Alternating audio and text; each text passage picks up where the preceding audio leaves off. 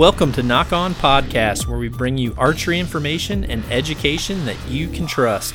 Nock On was created as a way to bring all archers together regardless of the brand you choose or the style of archery you shoot. Nock On Podcasting will deliver professional insights to the latest gear, proper shooting technique, along with high-level equipment setup and tuning.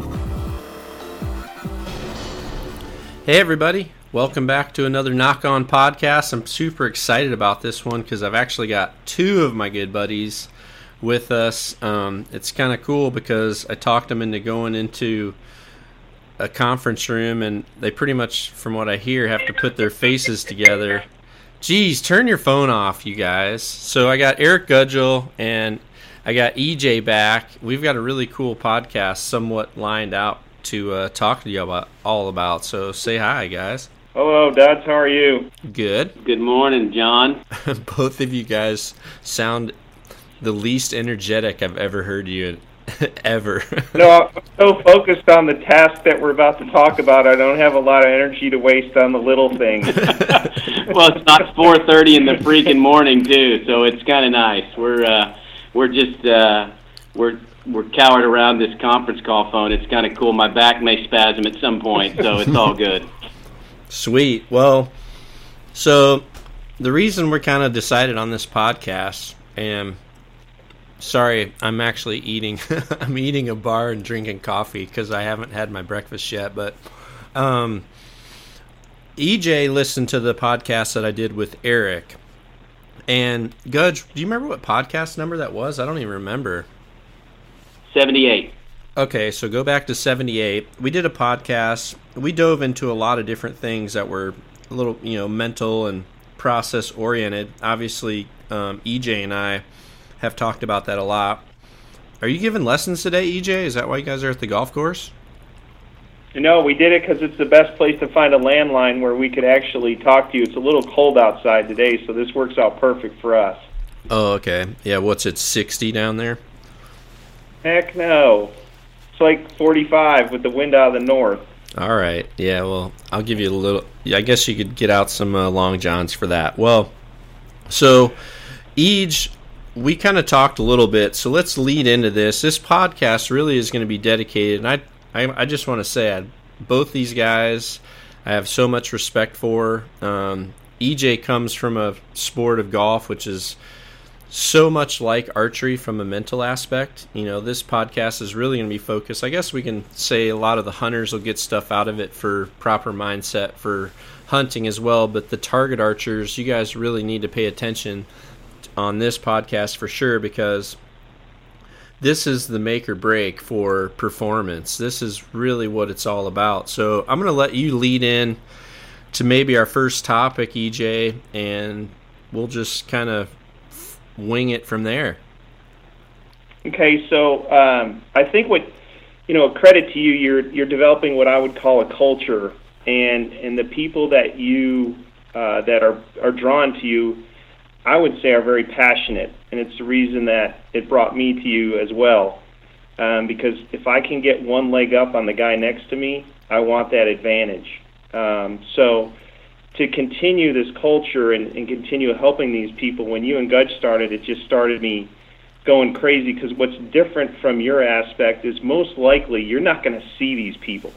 You're not going to get hands-on. You can't see them. They're explaining stuff to you in a 10-word text, and you're trying to solve that problem. So I just sat down and I tried to figure out how we could help these people develop a process that would help them in improving their skills, but with it in mind that you'll never see them. So I just jotted down a few things, notes that I sent you guys that we'll cover, and as I go through them, obviously I need you to help me tweak them based on archery. But number one and first and foremost would be that of a proper equipment. I think that's something that obviously some people may be limited based on resources, but I still think that there's enough people, or you've provided enough knowledge, where proper equipment would be number one. Oh, yeah, no doubt. I mean, well, funny enough, I learned that when it came to golf, too, because there was, for the longest time, I enjoyed playing golf, and I probably played way more when I was younger, but I just continually struggled. And I think it was like maybe my 19th birthday, my dad said, "Hey, I want to take you out and get you a set of custom clubs." And I went out and actually went through the process of someone, looking at my size and custom fitting my clubs, custom fitting the degree of my head, the length of of my shafts. And I went out and I'm certain it wasn't a placebo thing because it's been that way for the longest time now, but I was able to go out and play instantly because I think for the first time I wasn't trying to hit a golf ball with only a part of the club laying flush to the ground, and I also wasn't having to bend over and try to be consistent with like bent too much at the waist or bent too much at the knees. And with archery, it's really the same thing.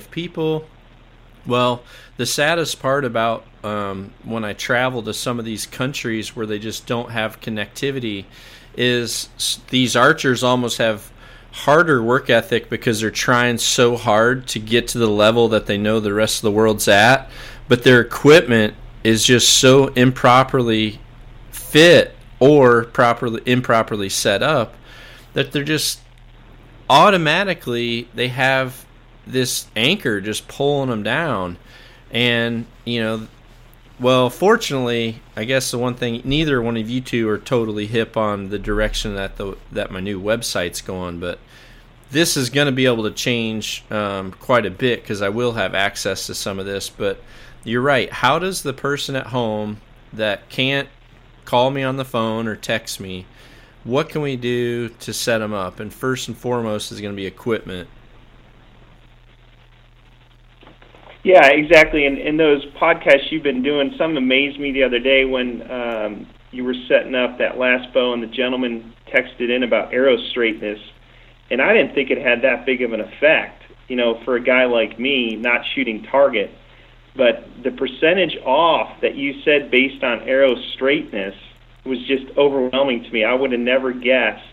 It's like a bad golf ball for us. They did a study a few years ago, and they tested a ball that had been played 0 holes, 6 holes, 9 holes, 12 holes, and the variance of offline of those balls hit by the Iron Byron at ping, the deviation of that ball offline as it was used more and more was great. And it obviously, from what I learned from you the other day, that's the same with arrow straightness, if I understood you correctly.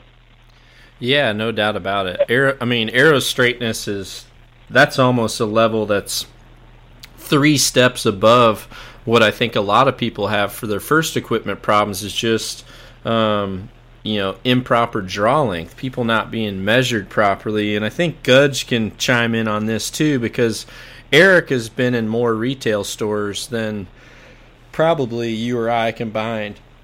And he's seen the good archery shops, the bad archery shops, but he's also seen a lot of guys that walk in the archery shop that just, that's back there shooting. And, I know Eric will ask him like, hey, have you ever had anyone fit you properly? Oh, no, I just got this bow from my buddy.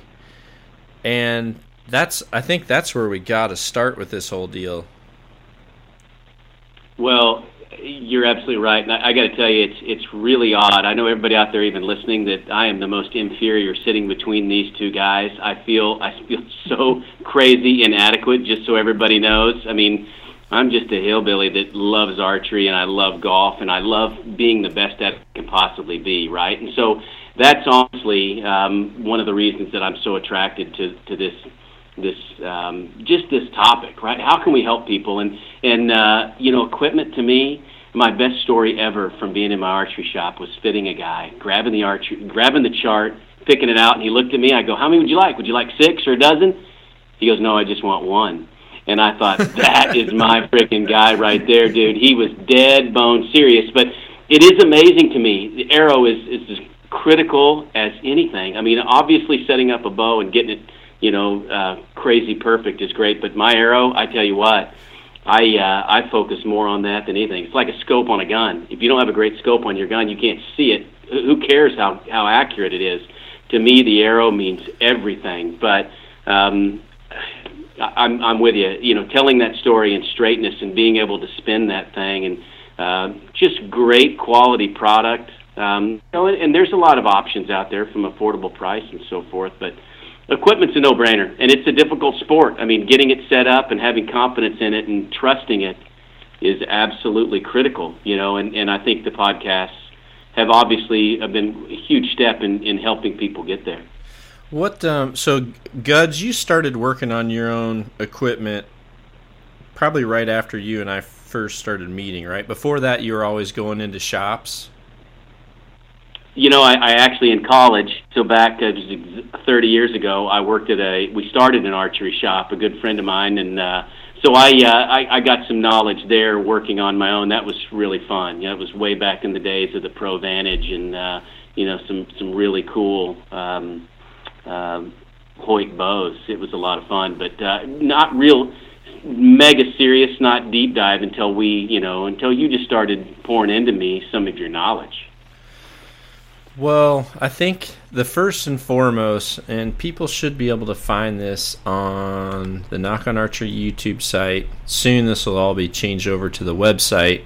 But you should be able to search on YouTube. I'm just going to check now while we're talking. But you should be able to search John Dudley draw length. Yeah, it just popped up. So if you check that, there's a video called Proper Draw Length with John Dudley of Nock On. And that, there's actually two videos side to side. That first video shows proper posture and really what we're looking for fit. Because if your posture is incorrect with archery, then a lot of other things soon fall out of play as well. So right under, at least in my feed when it popped up recommendations, right under the proper draw length with John Dudley, the next recommended for me is actually how to adjust your draw length. I did a video for myself, but I also did one for Lancaster Archery Supply. That's this one that's popped up in the feed, but this shows you how to adjust your draw length on your bow. That's first and foremost.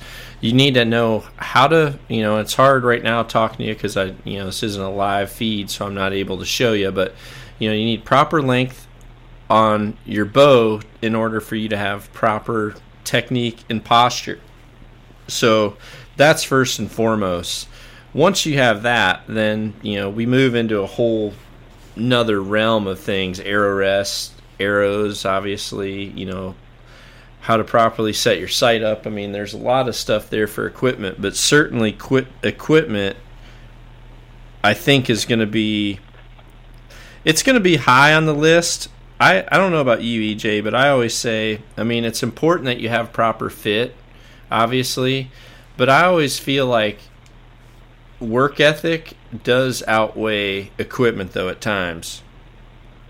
Oh, I agree, because my bow and my technique aren't great, and I found that out. I've learned it through the School of Hard Knocks. I didn't have any gurus show me anything. I just knew I'm passionate about it. When I started in '92, and I was fortunate to get that bow from Shipley, and I just knew I wanted to start shooting, and I taught myself how to do it. And I get to you, and I find out that, my anchor point's below my chin, and this whole disaster. But you're right. I think talent and work ethic and instincts can overcome faulty equipment to a small amount. Well, you sent me something here, and I'm just now trying to make sure I give proper credit to it. But this is specific to, you sent me a book of how learning works, and it's with Ambrose. Got it right in front of me. Oh, you do? With Ambrose, Bridges, DePietro, Lovett, and Norman from 2010. So it says step one is learning the first thing to note is that learning is a process and not a product. However, because this process takes place in the mind, we can only infer that it has occurred from students' products or performances. So to me, experience is the best teacher. Right. Would you interpret that? If you understand how to interpret the experience, is that fair? Yeah, I agree. I mean, there's obviously there are different ways to learn. I know that for me, if I read it, I might somewhat comprehend it, but that doesn't mean I understand how to do it. Being able, and that's why I think having some interaction with the coach is so important, and really that's why I want to move that direction with this new website, is because I at least want to be able to show someone one piece of an example of maybe what they're doing, and that's really why I want to bring in just random people and work with them for one live feed, because it's almost like with archery, and maybe you see this with golf, there isn't one set, like, I guess, bad form habit. It's like everyone is so unique because the human body just moves in infinite directions, so everyone could be slightly different. And unless you're, like you said, unless you're able to learn it by experiencing it, then it's really, really hard to grasp just reading an article and hearing someone's words or seeing someone's words on it.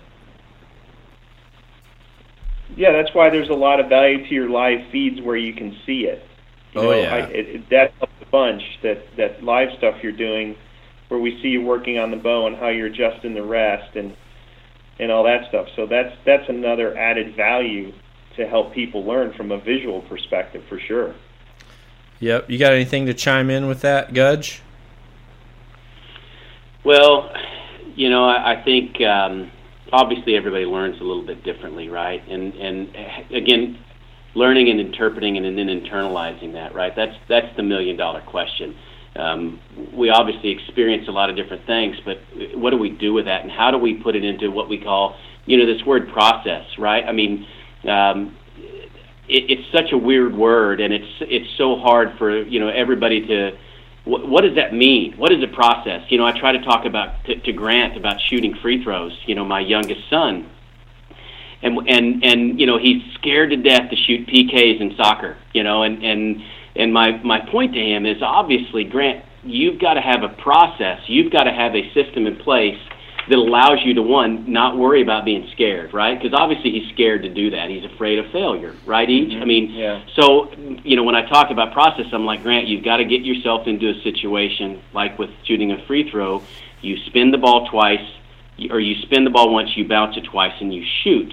You don't think. The idea is to pull you out of that, to get it in a consistent situation, right? And from learning, with all these new things, you're trying to teach people how to feel it, and it's hard to do that when they're not in front of you, right? I mean, how do you create that learning, right? And again, it's from experience, so you've got to, it's pretty tricky. But with Grant, I'm trying to get him to learn, hey, go practice it, go practice it. What I mean by that, go train, shoot, imagine somebody's there, what are you thinking about? Are you scared to miss? Well, that obviously is a barrier to success if there's fear in there, right, Each? I mean, you got to completely trust that you're going to make it every time. And you may not, but you've got to at least believe it.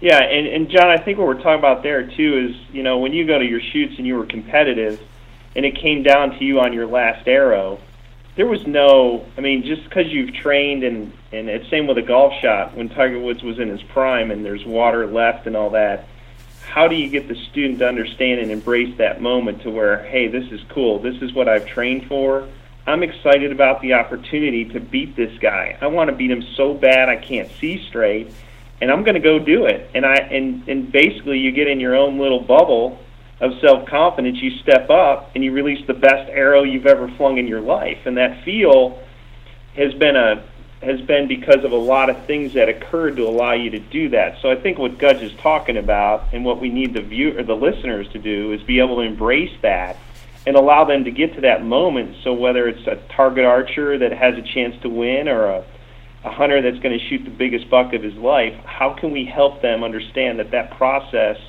to get to that point is hard work? You're going to have to leave your comfort zone, put your ego to the side, learn from it, and then embrace it, and then you'll be able to experience that stuff that we've been able to feel through success. Yeah, exactly. Well, the word process, by definition, it's a series of actions or steps taken in order to achieve a particular end. But the word process doesn't define what your ending will be. So depending on how you look at that process from the beginning, that's going to determine what those steps are going to conclude at the end of those steps. So, like you said, Gudge, when Grant is automatically thinking of this process of going to a goalie and kicking a penalty kick as a potentially negative ending, then it's highly likely that the negative end is going to be the result, unless the goalkeeper is having probably more excessive thoughts of kind of the same thing. So, but granted, Grant's not taking advantage of that opportunity. He might actually just get lucky and get the win because the other guy blew it more. So you really have to look at the word process, and when you think about that mentally as an archer or competitor in any sport, you have to think of the word process, but really focus on the ending being positive.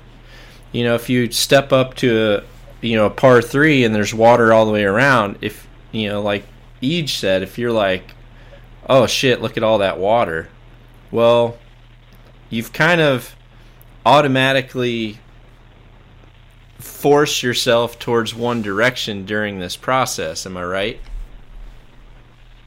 Yeah, and it's not conducive to the outcome that truly you want. Yeah, no, for sure. For sure it's not. Yeah, for sure it's not. That's why you're contaminating, you're self-sabotaging the mindset that you really need to be in for you to perform your best. And I talk about this all the time with the players that win a tournament. I say, listen, when you get back to your hotel, I want you to write me 2 paragraphs on that day and that experience, because at the end of it, you're going to want to go back to that. And the power of the pen and ink down on paper is very, very powerful for recalling in the future. So I encourage them, just 1 or 2 paragraphs. Okay, John, you just won that World Shoot. Can you write for me 2 paragraphs on how did you feel that day? What did you have for breakfast? Was there nervousness, anxiety, the whole 9 yards? Because if we can get you back into that mindset, you're going to have that same result again and again and again. And when you can't have that outcome, you're sabotaging. So how do we get you back in there? Yeah, absolutely. What you talk about is I do a very, very similar thing, especially when archers achieve something really good for the first time. Like if I'm working with national teams, sometimes I'll have someone that just shoots the best 6 arrows of their life, and I'll have them sit down and I'll say, I want you to write that out in your phone. I want you to take notes on that shot. I said, I want you to write a few sentences about each of your 5 senses. I want you to write about, how it looked. I want you to write how it felt, how it sounded. Even if if you're chewing a certain flavor bubble gum, talk about all that, because it's almost like when Sharon will come to me and say, "Oh, remember when we did this?" I'll be like, "Nah, no, not really." And then she'll say, "Well, remember you had those one shoes on, and then that waiter kind of said something about your shoes," and it's like, "Oh yeah." So I mean, by incorporating all those different senses, you're improving your opportunity to remember that exact feeling and draw yourself into that moment again. If you just have a really good performance or a real awesome practice day, but you don't take advantage of actually writing that down or documenting somehow how well you actually did, it's too easy to just forget about that in life. And there may be a time where if you're having doubts about your shots or your shooting or how you used to do, you got to be able to pull that out. I mean, I have so many targets that I kept or scorecards that I kept from tournaments, and a lot of times they're just in random places, and I'll be looking for something, and all of a sudden I'll come across a scorecard or come across a target, and I'll be like, holy crap, yeah, I remember when I did that. that's important. If you shoot a really cool target, if you go out with a fresh target face and you shoot a really good practice round, flip that target over and do exactly what I just said and what EJ said. Write something down about that and keep that experience, because having those to fall back on when you need them could be critical to a super high performance. Well, Dud, you know what? I'm just sitting here as I'm internalizing this, right? And I'm learning right now. I'm thinking about the thousands of arrows that I shoot, in training, right? Getting ready for 1, maybe 2, 3 arrows a year that I get to shoot at a buck or a hog or a turkey, right? And I'm thinking about that, and I, one thing that's so amazing, I think, has always struck me about taking something's life with my archery equipment is I remember it. I mean, I almost vividly remember them flying through the air. But here's what is sinking into me right now. Have I written down how I feel after I pull the trigger on the 2 big bucks so far in 16? No. In fact, I try to remember even did I go through my process? And I'll tell you, there is dozens of animals that I've shot that I go completely blank. I don't even remember them. I mean, it's like amnesia. It was complete autopilot. How did it even happen, right? And obviously that's what I'm doing all the time, is trying to stay in a system or a process, right, where I know my shoulder, my body, everything is right. And I've been doing this a long time. And it's just now getting to where, again, the learning part of it and going through my process, my very intentional process of my checklist. I call it my Dudley checklist, right? I mean, making sure that my shoulder's down, that I'm like, and that would be great even for the bow hunter. For me, after I, accomplish something that, isn't easy to do, right? I mean, we're suffering for day on end to try to kill a big buck. Writing that down after that would be huge. You agree, Each? Well, yeah, and it gets into what just another part of the whole deal is discipline. It takes discipline. It's not easy to practice perfect. It's not. You've got to be disciplined, and you've got to have your program. When I have kids go hit balls, it's not just random acts of swings. It's not just swing, swing, swing, swing, swing. There's certain stations I set up for immediate feedback, and this is where John could help on the archery side that I was thinking about the other day from a visual learning perspective. Would you shoot through paper? John, would you, what other things from a visual feedback? Let's just say we get the equipment, we watch the podcast, our equipment's right, we know our draw length, our poundage, our rest, our arrows, our tip is all good, we know our technique's pretty good. What kind of things, because when a golf ball takes off, we have curvature, we have flight, we have trajectory, we have different variables that we can assess what kind of went on. But in archery, if we get through those like we've talked about so far, what other visuals could get feedback to arrow flight to help someone? Well, I mean, there's a couple different things we've hit on here that we've talked about, and that I've kind of, I kept wanting to jump in, but it's cool that there's 3 of us because there's a lot of fresh topics popping up already that I'm thinking about. But, a big part of earlier you were just talking about kind of, I think it was Gudge was talking really about his process that he goes through, and you're kind of focusing on, I don't know, you're focusing on making that as good as possible, but at the same sense, you have to be willing to honestly assess what you're doing too, and have a little bit of your competitive drive push you during your practice, because if you're only there to just do reps, it seems like it's a very inefficient day of practice, in my opinion. I really like today. I actually, because it's at the end of hunting season, I'm really now starting to try to get back into my peak shape. And today I actually put a kettlebell video on that was 35 minutes long, and I grabbed some fairly light kettlebells, and within like 12 to 14 minutes, I mean, I was literally feeling like I was going to tip over and faint. And instead of me saying, God, this workout's hard, I was actually really upset by the fact that I wasn't in better shape to be able to do that video properly. I was mad at myself because I wasn't able to do it with proper form, and I wasn't able to keep up. So I mean, whenever we talk about practice, you have to be willing to have this internal drive that just makes you want to be better at something and makes you not content if you're not doing something good. You know, Gudge talks a lot, or he's talked to me a lot about how to prepare people for, you know, having that one moment that they, you know, if they've practiced all year, now they've got one moment at a buck, how do we prepare them for that moment?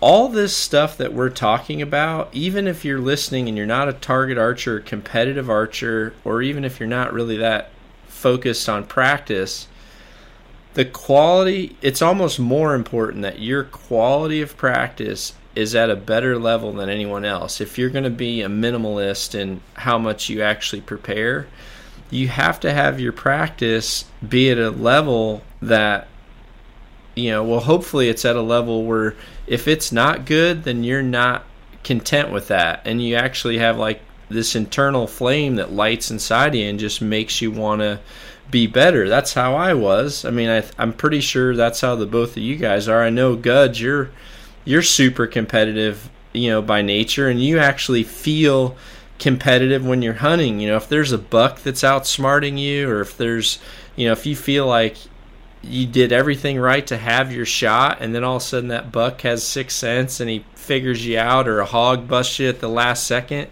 I mean, you take it personal, and that's what you have to do if you're wanting to excel when it comes to performance. I don't think there's any doubt, and I, you know, what's interesting too, and what I think I've been able to overcome with maturity of you know, understanding the process, is knowing that one event doesn't define me. You know, I think it's pretty easy. You know, you think about it from a golf standpoint. You know, you hit a lot of bad shots. How do you overcome those, right? I mean, I think that's the part that, you know, those are not me. They're just events. You know, bad things happen. You know, I've wounded a lot of animals, you know, that I'm not proud of, and there's a lot of reasons for that, right? Some were mine, some were, you know, external factors, different things, you know, that. But how do you overcome those? And that's one of the things that you know, I know Ege is so good at, and I know how do you continue to go, you know, focus on the good. You talk about subconscious, right, and see great things and over, and you know, I don't know. I think that's something that I'm always striving for. Is it competitive? Absolutely. I mean, you know, and it's funny, you talk about golfers. I remember, I think even Ege told me this. You know, a guy like Matt Kuchar, one of the nicest guys on the planet, let me tell you, that dude is a stone-cold killer when it comes to golf, isn't he? I mean, he would rip your throat out. And I'm going to say that's exactly the same way for anybody playing on that PGA Tour. They play a game of honor. They play a game of, you know, incredible integrity, but still, they're the most incredible competitive human beings on earth, right? And we just do it in a little different way sometimes with golf. But archery, it's no different. I mean, I think that's one of the reasons that we probably love it so much.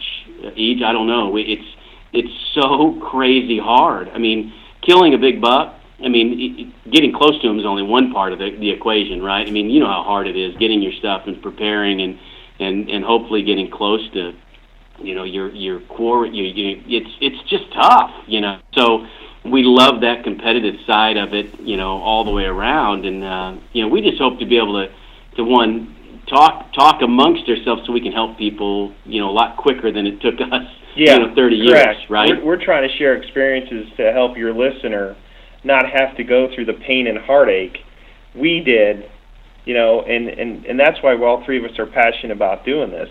When you agree, Doug, we're just trying to help them shorten the learning curve.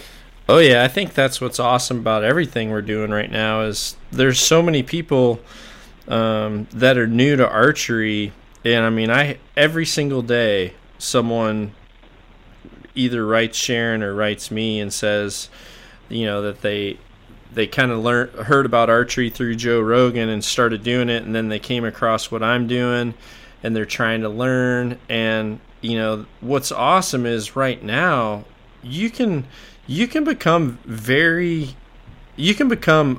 way above average in in archery in much shorter time, I think, than you can even at golf. I mean, there's just so much good information out there that people aren't really having to make so many mistakes as compared to back when I was trying to learn.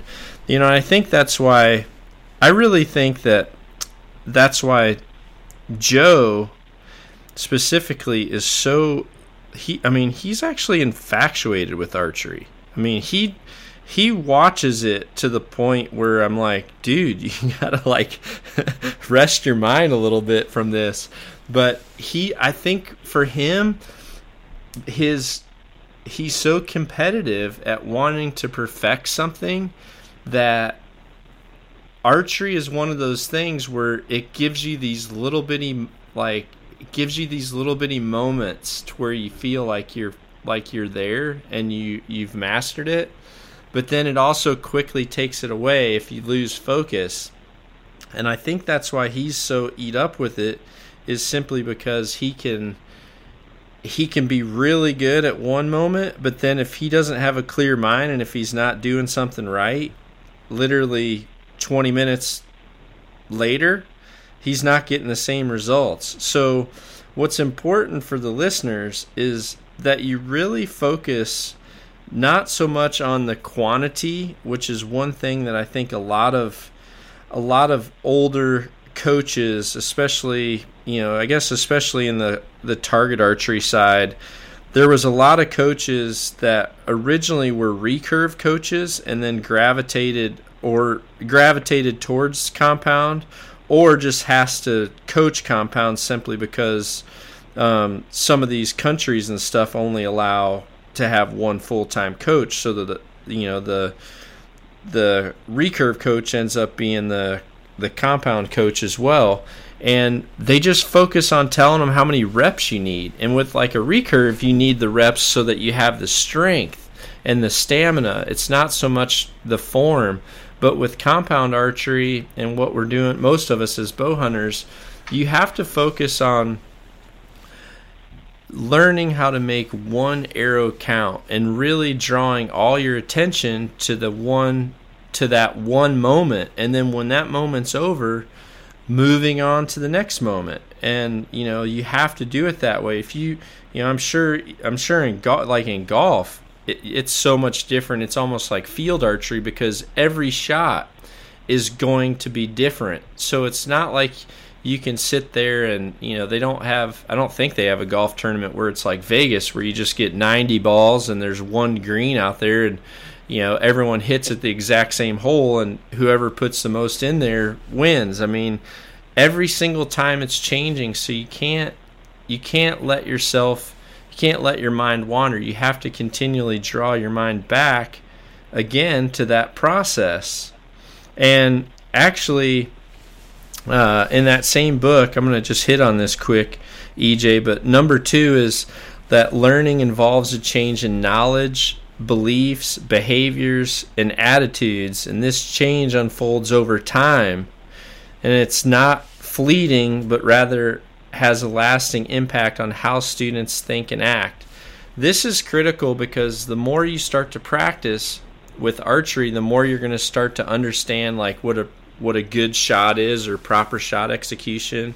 I know both of you guys have worked with the new releases, so that's not something that you're going to learn right away. And the other thing too is, and I'm sure EJ will back me up on this, but your attitude towards change is really going to be all the difference in whether or not that change is a complete waste of your time or whether you're going to end up becoming better at the end of it. Because if you look at a tension activated release with a negative perspective, then it's not going to do you any good. I mean, your behavior, your belief, your attitude that's 100% something that you have to be willing to change in order to learn something a better way.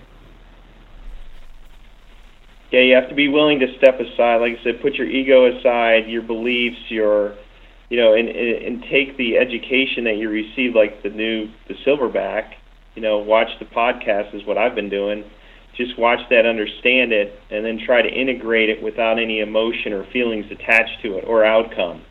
Just go through it, do the best I can, and try to integrate it, and then just see what occurs and happens from that, and how I can turn it into a learning experience. Yeah. It's so crazy, but like Silverback, or even, John, you started me on the evolution, right? And man, I remember when I got that evolution. I can remember it like it was yesterday, and it was over 10 years ago, or maybe even more, right? But what an incredible tool. When you put that on my hand, you were very specific and said, okay, you got to understand, this is measurably different than anything you've ever done, right? And I remember just being in absolute sheer panic. I mean, I'm like, hold on, what do you mean? Hold on to the trigger and then let go of the trigger. And the amount of anxiety that went through my body once I let go of that trigger, right? I'm not pulling a trigger, I'm pulling through. And that learning process, if let's say you do it 2 or 3 times and it feels so weird, you give up on it, right? Your attitude isn't affected, you don't see the benefit of it.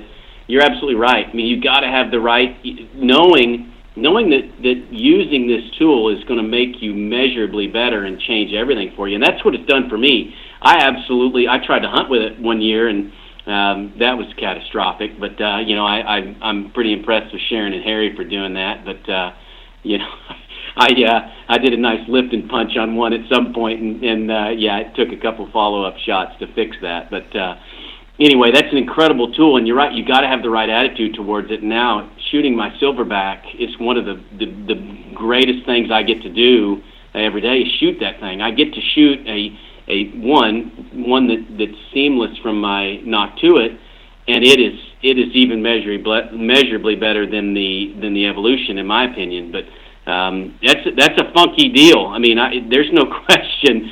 I don't know if you've even shot the Silverback yet, have you? No, I'm afraid yet. I'm telling you, man. John adjusted my knock to it, and I've had good success, so I don't know. I'm not ready for the Silverback until I get in the hands of the Zen Master. Then when I get closer to John, I'll do it. Oh, I'm telling you, you guys, everybody, that to me, and I've said this before to you, John, I think it's required. It's something that everybody should have. It's like premarital counseling, in my opinion. You should have that before you get married. You should have a Silverback before you do anything. It's going to keep you from lifting and punching and the whole 9 yards. And it's an incredible tool, and I love it. But again, it requires great attitude and behavior, or you'll give up on it, right? It's easy for me to just grab my release and shoot. I mean, because I'm familiar with that, and like you said, you have to put a lot of trust in that release. Yeah, well, that's the thing. So many people, they grab something new, but they're not necessarily willing to learn with it. And a lot of people wonder how I work with some people, but I don't work with other people. That's something that's, for me, I think I'm fortunate now that I've got to the point where I can actually be selective and work with people, one, that I want to work with. But for me, I've just got to the point now where I don't want to waste my time with people that aren't willing to learn. That's a big part of being a good student, is being willing to accept direction, one way or another. If you're listening to this podcast and we're talking about specific things, and you're like, oh yeah, that sounds cool, I really like that, but then in the end you're not willing to actually go home and apply it, then you're kind of just, you're wasting your own time. I remember Joe was here and we were eating dinner, and I had a buddy over, and we kind of got on the subject of kind of getting in shape and fitness and stuff. And my buddy said, "Yeah, I've been meaning, I've been needing to do that. I'm way out of shape compared to how I used to be and stuff." And Joe is like me in the aspect of, it's not like he was going to sit there and listen to anyone's story for a while. I mean, he wasn't rude about it, but he just looked at him and said, well, do you want to do something different about it? Like, he's literally, Joe is going to say, okay, well, let's, why don't we start right now? Like, you're using the time to tell us that you're not happy with what you're doing, but yet in the end, within a few seconds, Joe went from probably totally going to help the guy, if that was something that was truly something he wanted to do, to then realizing, it's not worth me really talking on this subject much longer, because in the end, the guy's not serious himself. And you have to be willing to do that as an athlete, especially, there's a lot of kids that come to me and want to work. I've went and worked with a lot of national teams, and a lot of times the archer that, with kids, a lot of people have natural talent, but they're not necessarily a great archer yet. They just have like a very good competitive drive, and they're like, they're deal closers. But in saying that, those kids, more times than not, once they get beat one or two times and they start to realize they need coaching, they're really difficult to actually coach, because they still have that little chip on their shoulder.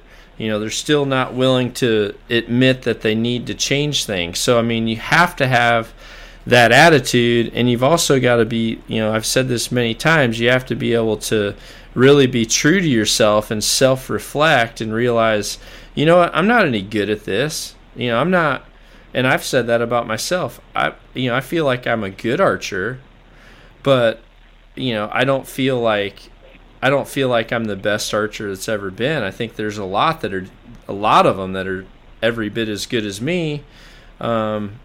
And I think some of them just haven't applied them. I think there's a lot of people that are better than me that just were never willing to truly apply themselves the way that I did. No, that's a valid point. It's like, too, John, I'm going through some stuff with my son. This is his first time, and he listens to the podcast. He's 12, and we're doing late season stuff. This is his first time being out with a bow. He's done the due diligence on the practice. And the biggest buck on the property came in the other day, which I didn't think would ever happen. I'm saving that one for me. And it just happens to come in front of my son. Huh? Jerk. But I did the fatherly thing. I didn't even have my bow in the blind with me. And we waited for this. This buck was obviously intelligent. He waited till just before dark to turn broadside. My son hit a limb. And I was like, this is cool, because this is going to be, how are we going to handle this? How are we going to process this? Does my son still want to go? Did I just set us up for failure? Is this over? So he didn't know it's the biggest buck on the property. I didn't tell him that. I just told him it was a nice deer.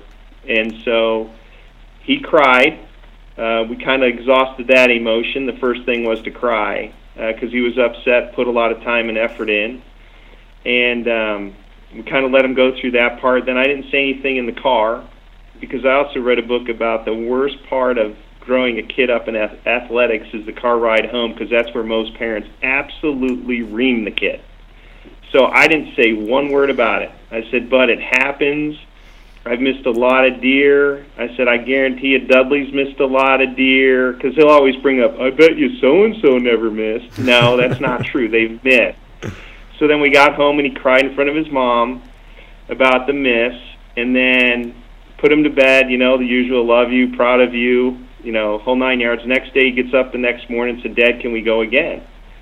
So that was cool, because I sensed that mentally he's processed it and he wants to go do that again, and his inner self has made that miss okay, and we're moving on. Yep. Yeah. So that was kind of a cool moment, and a lot went on, because our intent was to just shoot a harvested doe, to give him a chance to experience it, and dang it, that thing walked in. And so we weren't ready for it, per se. We did everything we could. Just outcome wasn't favorable, but it was a cool learning experience. Yeah, well, that's a big part of, I think, any athlete's learning experience is how they're going to accept the defeat. And obviously that's a huge question with the next UFC coming, because Ronda Rousey's coming back, and a lot of people are raising that question. How she can either prove that she's the best there ever was because she comes back from something that's so devastating, to then immediately coming back to the top of the game. I mean, you can shut up a lot of people real quick when you're willing to step back onto the, whenever you're willing to step back onto the field of battle or the field of competition after a major loss. I feel like the truth is, for me, I had way more of those times where I had to go back after losing than I ever did from going back after winning. I think, and I've talked about this, a big part of learning to win is also learning how to lose. There's a lot of coaches that really look at me funny whenever I say that at a coaching event, because they don't want their kids to hear that at all. But I just feel like that's a very valid point. Just like with your son, you were trying to assess how he was going to accept defeat in order to know how far you could move on. I think that if coaches aren't willing to really understand that about each one of their individual athletes, then they're really missing the ball on being able to maximize the potential of that individual. Yeah, I'll go out with parents on the golf course and watch them with their kids, and they hit a bad shot, and they go, "Oh, here's another ball, hit another one." Or they miss a putt. That's not like him. Here, hit another putt. And I'm like, there's no do-overs. There's no do-overs like that. You don't get another arrow when that buck walks off. You don't get another tee shot at the Masters on 18 when you flare it into the trees. There's no do-overs. So I think it's more of doing the kid an injustice. I mean, my dad, I had to play the ball from dirt, mud. It didn't matter. There was no, give yourself a good lie. There was, and that's where I think you're right. It's a valid point. I don't think the kids today are trained or educated to handle failure, because their parents want them to succeed, not worse than the kid, but and it's just not right. I know exactly what you're saying, and I see it all the time. Here, hit another one, or hit another ball. It's just not how it is. They're not trained. They're not understanding how to be good losers and learn from the situation. Let's just hit the next one better. Yeah, 100%. How do you, I think if you never, if you're always giving yourself a mulligan, you're never really putting yourself in that position where you've almost got to realize, am I mad about this? Like, does this upset me enough to pull something out of myself that's just more fierce and more competitive than what I know is deep down in there? Or am I just going to, take the participation award thing and just say, well, yeah, I thought I did really good. It wasn't as good as what I thought, but yeah, I thought I did just fine. You have to look at it honestly and accept defeat and then figure out a way to win. That was kind of the next step was, I remember I put myself in contention to win a lot of tournaments during my rookie season, and I was always right there. And I remember I actually was in a shoot-off with Jeff Hopkins, and I think I was sitting sixth, but I was only like 4 points off the lead. And I may have a picture of that, actually. If I have a picture, I'll post it. But I remember I leaned over to Jeff, and Jeff was leading. And I think because of the fact I had, Jeff liked me, and I don't think he really saw me as a main competitor yet. So he was pretty open and honest, even during a very, intense moment like that. I know that if we talked about it, and if we were both in that situation now, he probably wouldn't be so open with me. But I remember he just looked over and he said, "You just haven't figured out how to win yet." And he goes, "You're halfway there." He goes, "If you can be in striking distance," he goes, "you just have to he goes, "Once you figure out how to close, it's going to happen." And that's when Jeff went right into what he does best, is going to a shoot off. And he just, when everyone else was trying to be content with shooting 10s and stuff like that, he just sat there and just started pounding 12s. And he went from having a 4-point lead to winning with 6 or 8-point leads. So, he knew how to win, and that's what separates a lot of these people on the tour. I'm sure you've got people all the time, EJ, where you're like, this kid is so freaking good. Like, if he knew how good he was, it would almost be scary what he could do on the, out on the tour. But a lot of people just haven't really figured out that yet. I know with Harry, he was pretty much convinced where he was going to go to school, and then at the last minute he had an offer come in to run. So Harry's actually contemplating another college right now. It's a slightly smaller school, but his coach is convinced that Harry is just now learning how good he can run, because he just never had that push, and he was never really knew what it was like to be mad about losing. But this year, the last 2 races, all of a sudden that switch flipped, and it went from him making ended up coming in 3rd at conferences, to then all of a sudden, he ran a all-time personal best, top 20 kids in the school that's ever ran this time, and then all of a sudden he goes to state, and I said, dude, I think you can be number 1 on your team on this. I mean, and they've got some great runners, and he's like, he goes, I think you're right. He goes, I could see that number 1 guy. He goes, I think I can beat him. And I said, I know you can beat him. I said, you've ran hard, but you haven't ran where when you finish, I'm looking at your face thinking this kid could tip over. I'm like, you just haven't learned that yet. You haven't dug that deep.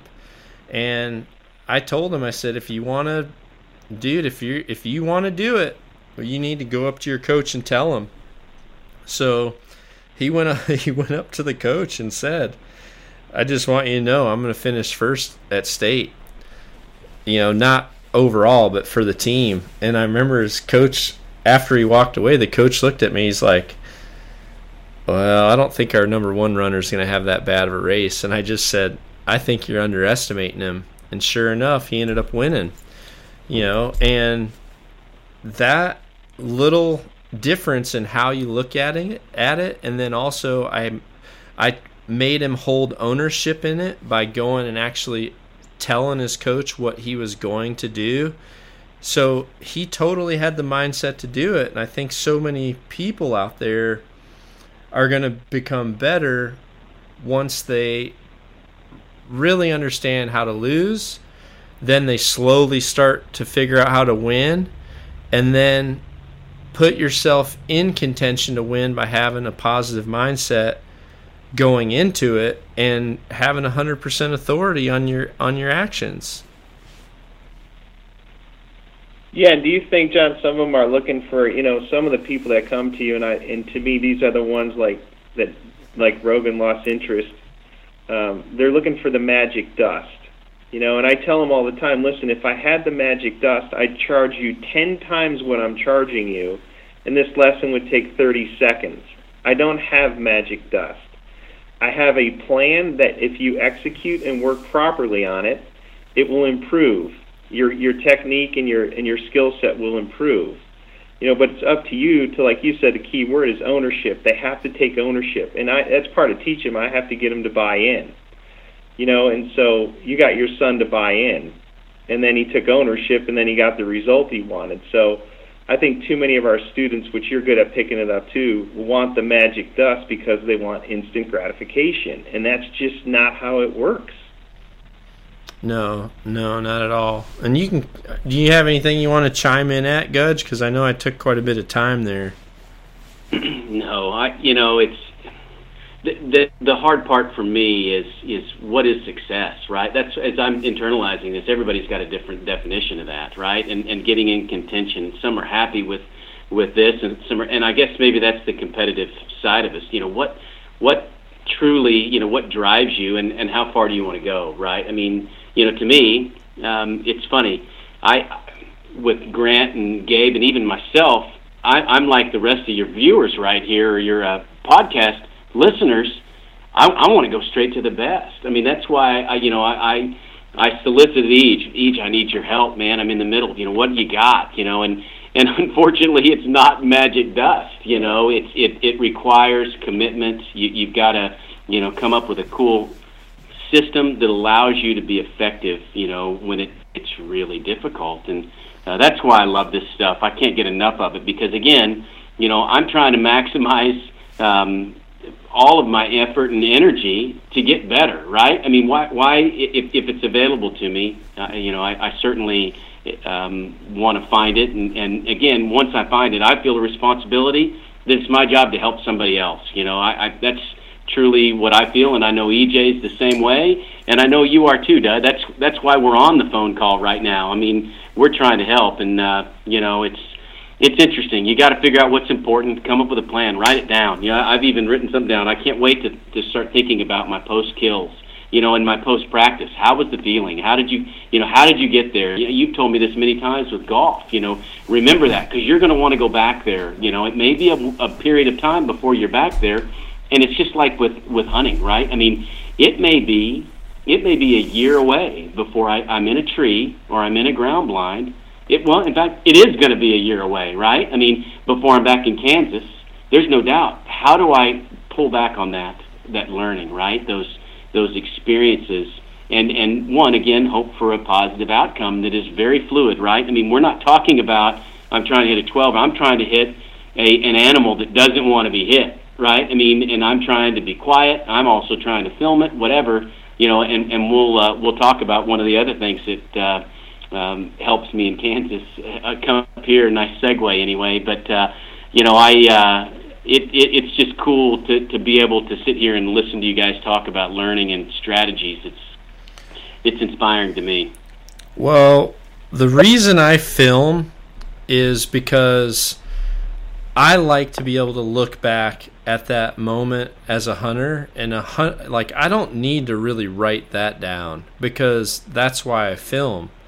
I'm able to go back, and that's why I like filming myself, is I can actually go back and relive that moment and really understand 100% exactly how I felt during that particular moment, and and be able to enjoy it again because especially with something like hunting, that's so, it's something that kind of just gets inside you, and it's super, super addicting. A lot of people, unfortunately, don't really understand the feeling that we're talking about, but, you have to be able to, or at least for me, the reason why I have to film is because I want to be able to enjoy that again. I know with Harry and Sharon, one of the coolest things, as much as filming is a pain in the butt a lot of times, the fact that we're going to be able to go back as a family, and like Harry's kids are going to be able to go and see his dad, shoot an alligator with his bow and arrow at age 10, off the ground. I mean, like that sort of thing for me is, I really feel like I can tell you that that's a big reason why Harry is such a good student and such a good archer. He can put his bow down for an incredible amount of time and pick it up and just pick up right where he left off. And I really think it's because he's able to see himself enough through us having the TV show, or me doing a little live feed with him, or me, posting old pictures of him shooting. It's almost like this, it's this positive mental enforcement. It's creating a self-image picture for him that even if he hasn't practiced, I don't think he really comprehends that, because he's seeing himself do good all the time through our videos and through maybe different posts or live feeds that I do. So I think a big part of anyone being able to perform at a top level is being able to document those super crucial times. For us, it's filming. Gudge and I have done it a long time. I don't know how long we've self-filmed. I think I've self-filmed for, I think it's right going on 20 years is how long I've been self-filming. And honestly, my only regret from competing is the fact that I never really carried a camera around when I competed. I really, really wish I did. Well, you know me too. I always like that second camera angle. I know down at Stewart, you like watching me squeeze the neck of that bow off. I know you were loving that, but you're right. Getting that second camera angle on me is always important to me. I don't know why, but you're right. It's a pain taking those cameras. Oh my God, and doing all the countless days of doing a lead-in, and you just delete them the next day because nothing happened, right? I mean, it is a freaking nightmare, dude. I mean, it truly is. But I'm with you. I love having that etched in memory forever and ever, right? For your kids to be able to see, and it is super fun. It's very gratifying for me. I know it's very challenging, especially filming yourself. It's one of the hardest things I've ever done, and it kind of stinks when something comes in after camera light, or you can't get good footage of it, whether you kill it or not. But it is. It's a complete. You talk about elevating everything. It makes it twice as hard, not only to get one shot, but to get it on camera and to make it worthy. And but it is cool to see, so you can evaluate that later and get feedback and so forth. It's kind of nice. Well, I mean, we're kind of getting a little bit off subject, but I know, like, when I'm filming, for example, there's time, and I self-film a lot, both of us do, but I think because I'm doing so much, there's also a lot of times where not everything's perfect. I don't make the perfect shot, or, I might have a marginal shot angle, or, the animal moves quite a bit before I'm able to get my shot. All that stuff just happens in reality when you're trying to film yourself and then still go through making the shot. I think when the more of that you're trying to do, it really does elevate your level as a hunter. I mean, if you're able to go out and be successful just shooting a deer with your bow, that's cool. Then if you're able to go out and be successful, having someone with you and filming a deer, that's cool. Then you go out and you're able to film yourself shoot a mature whitetail. I mean, that's a major accomplishment. That's huge. It's really, really tough to do. It's super hard. I completely agree. It's super frustrating, and but boy, when you get it done, it is incredible. It truly is a great feeling. I want to talk about that in a minute, but I want to hit on this last point though, and that is that learning is not something done to students, but rather something students do to themselves. It's a direct result, really, of how students are interpreting and respond to their experiences with their conscious, their unconscious, and their past and present experiences. So, how do you relate that, Eej, to some of your high-end golf people that you're working with? I think when they're training, they're more in a conscious state because they're more aware of what change we may be trying to implement to get the desired outcome. And I think as soon as they I feel the difference there. I think that's a cue that they are now learning on their own. They don't really need my feedback as much because they've just identified to me that, hey, I understand what you're asking me to do versus what I was doing, and now they're spitting feedback to me. So then they're gradually there too, moving to the unconscious because they want it more. I mean, the desired outcome for a high-level play would be more in the reactionary, unconscious state, and that's where we're ultimately trying to get to. Where amateurs and the people that I think I struggle with, they're always in the conscious state. They're always, what did I do there? What did I do there? Well, we just discussed that, and I told you if you did it, the ball would do, and they're constantly looking for me for more and more and more and more and more answers. And so that lesson goes a whole different direction than the high-level player that just wants to see the ball go better, understand what he did to cause it. He wants a feel that's traceable, and then he can assess the flight of the ball and then run his checkpoints to, okay, based on what EJ said, I just need to do this better. and I will continue to say I think good high-level players improve quicker than amateurs because their ability to do that. Their ability to assess, I don't need this guy's information, all of it. I just need what pertains to me. I need him to educate me on what caused that to happen. I need to trace it back to myself and know what I need to fix. And once you do that, they're done. It's just monitoring the rest of the time. So I'll walk around for 2 or 3 days monitoring, just making sure their self-talk is accurate. That's all I do. Yep. There's hardly any talking. People watch me walk a golf tournament, the U.S. Open practice rounds, or the match, wherever it may be that I'm walking. They go, "Well, he's not even doing anything." Well, most of our work's been done. I'm trying to figure out how they're doing emotionally. Is everything good at home? Are they in the right mindset? Do they want to air any dirty laundry to clear their mind? So you go through a lot of different topics to try to get them in the right mindset. Yeah, if you're there working on a golf game, then that's a terrible feeling to be in as a competitor. I mean, you want to. Yeah, it's the worst place to do it. The worst place to do it is at the venue the day, a couple days before. It could be minor stuff, but really, I'm just walking with them to be a friend and let them vent, let them, air out anything that might be an issue. So by the time the tournament starts on Thursday, they're in a good mindset. They're in a good mind frame to you want the screen clear. You don't want a bunch of garbage on their computer screen. You want very few things to be left on that thing. Yeah. And as a competitor, you really want to be there with 100% confidence that we've done everything we need to do to have the perfect game plan for this.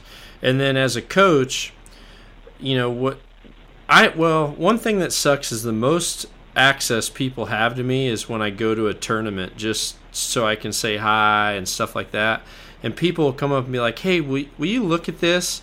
And there's no way, out of courtesy to any person, that I'm gonna give them information while they're about to shoot a tournament. Because the last thing, one, that I want is for them to not perform well. But then also you got to remember, someone's like, "Oh yeah, well he worked with Dudley for like 20 minutes and now he sucks." Well, yeah. I mean, that's the worst time to do it. You don't want to do it there. You really, I tell people, I said, can you come up to me afterwards? I see some stuff that I would maybe try to get you to work on a little bit differently, but I don't want you to talk about that now. And actually, you did that to me, Eej.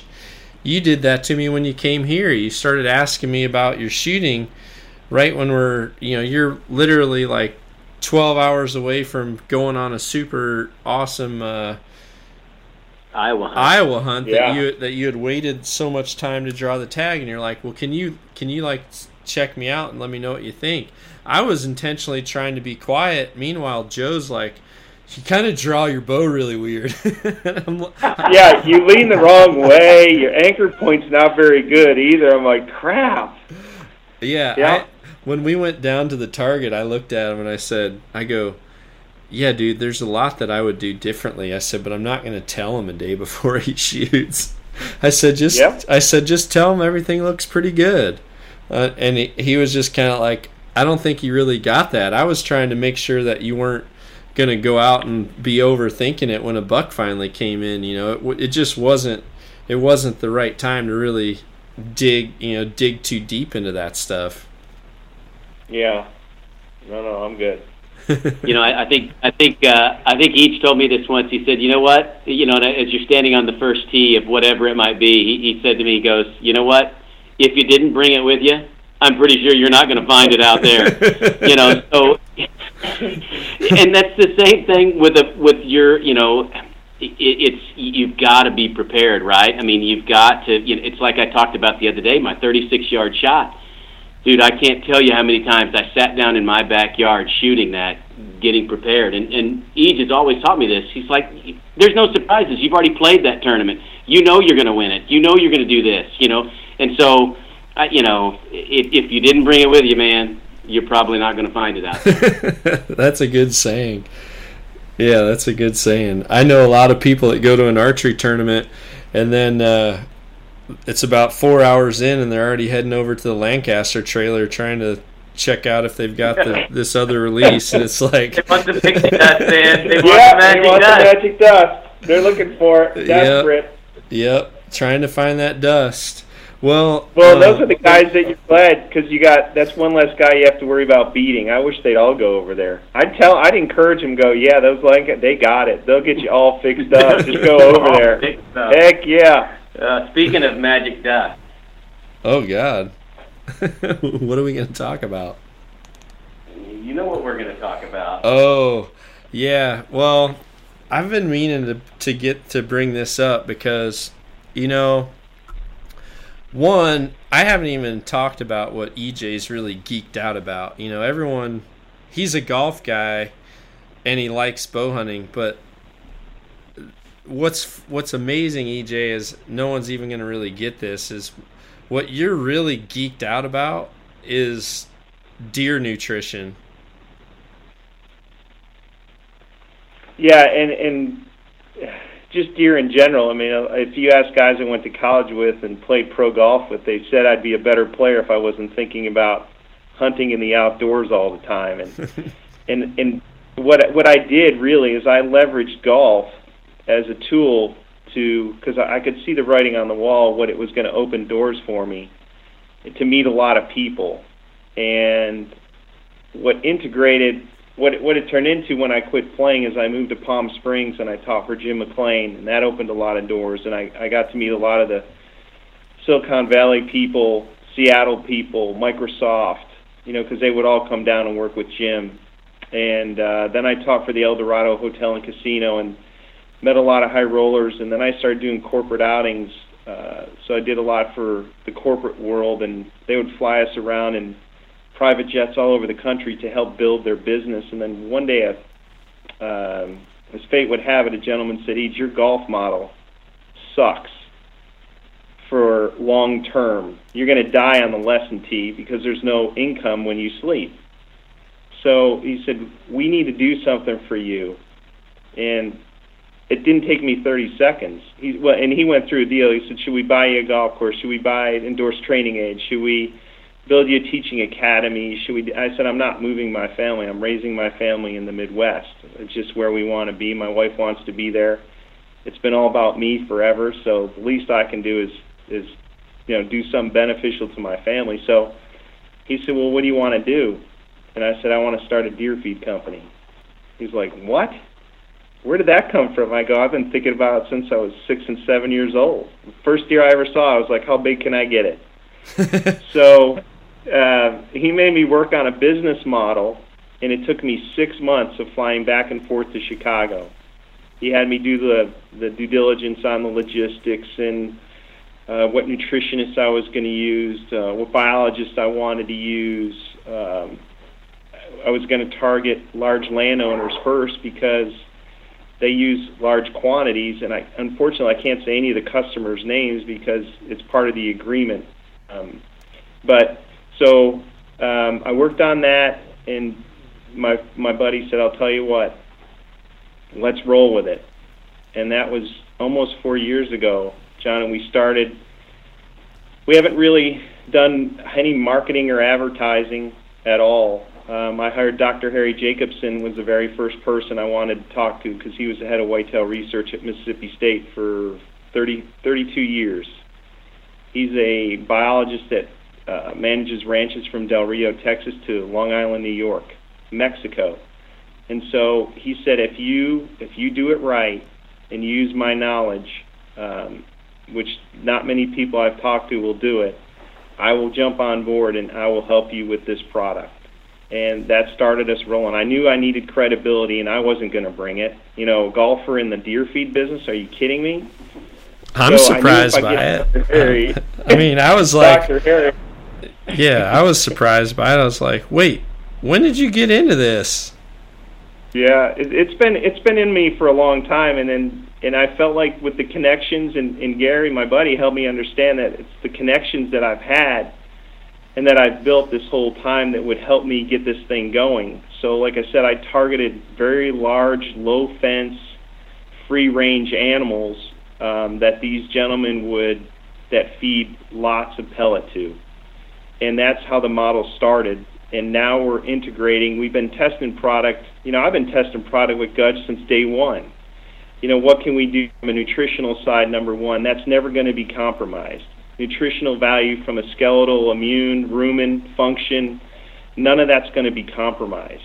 We're not that company that it's salt and rice brand, or, we're not that company. If you put a product down of ours, it's going to be the utmost number one important thing is that it's nutritional value, highly palatable, and they like it. And that's why we haven't launched anything, because we haven't wanted to be quick to that. That's why, we're reaching out to you, trying to get you stuff to give us feedback on, because we're not going to launch it if not everyone likes it, that we know. So I would say we're more in the developmental phase right now, with hoping to bring some stuff to the table this fall. Well, I know. I told you this a month or two ago. I'll help you no matter what. For sure, give you feedback. But the one thing that's kind of important for this particular subject, one thing I want to say right off the bat is, I'm a big believer in fair chase. It's a big part of kind of my core beliefs and why I want to work with the Boone and Crockett Club. So, I'm not like, and then I know there's people that do it, but I'm not a big baiting advocate. Here in Iowa, you can supplement throughout the time of the year where you're not hunting, which I am a believer in. I do really believe that, there's years, especially here, we've had 2 record drought years over the last 3 years.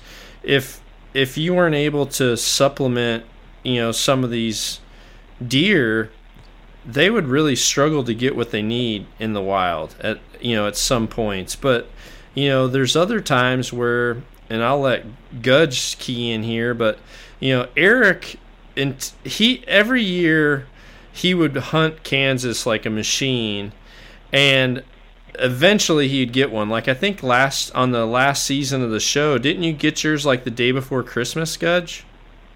Yeah, it was late. It was in December. Yeah, I remember it was like, was it for your birthday or something? It was.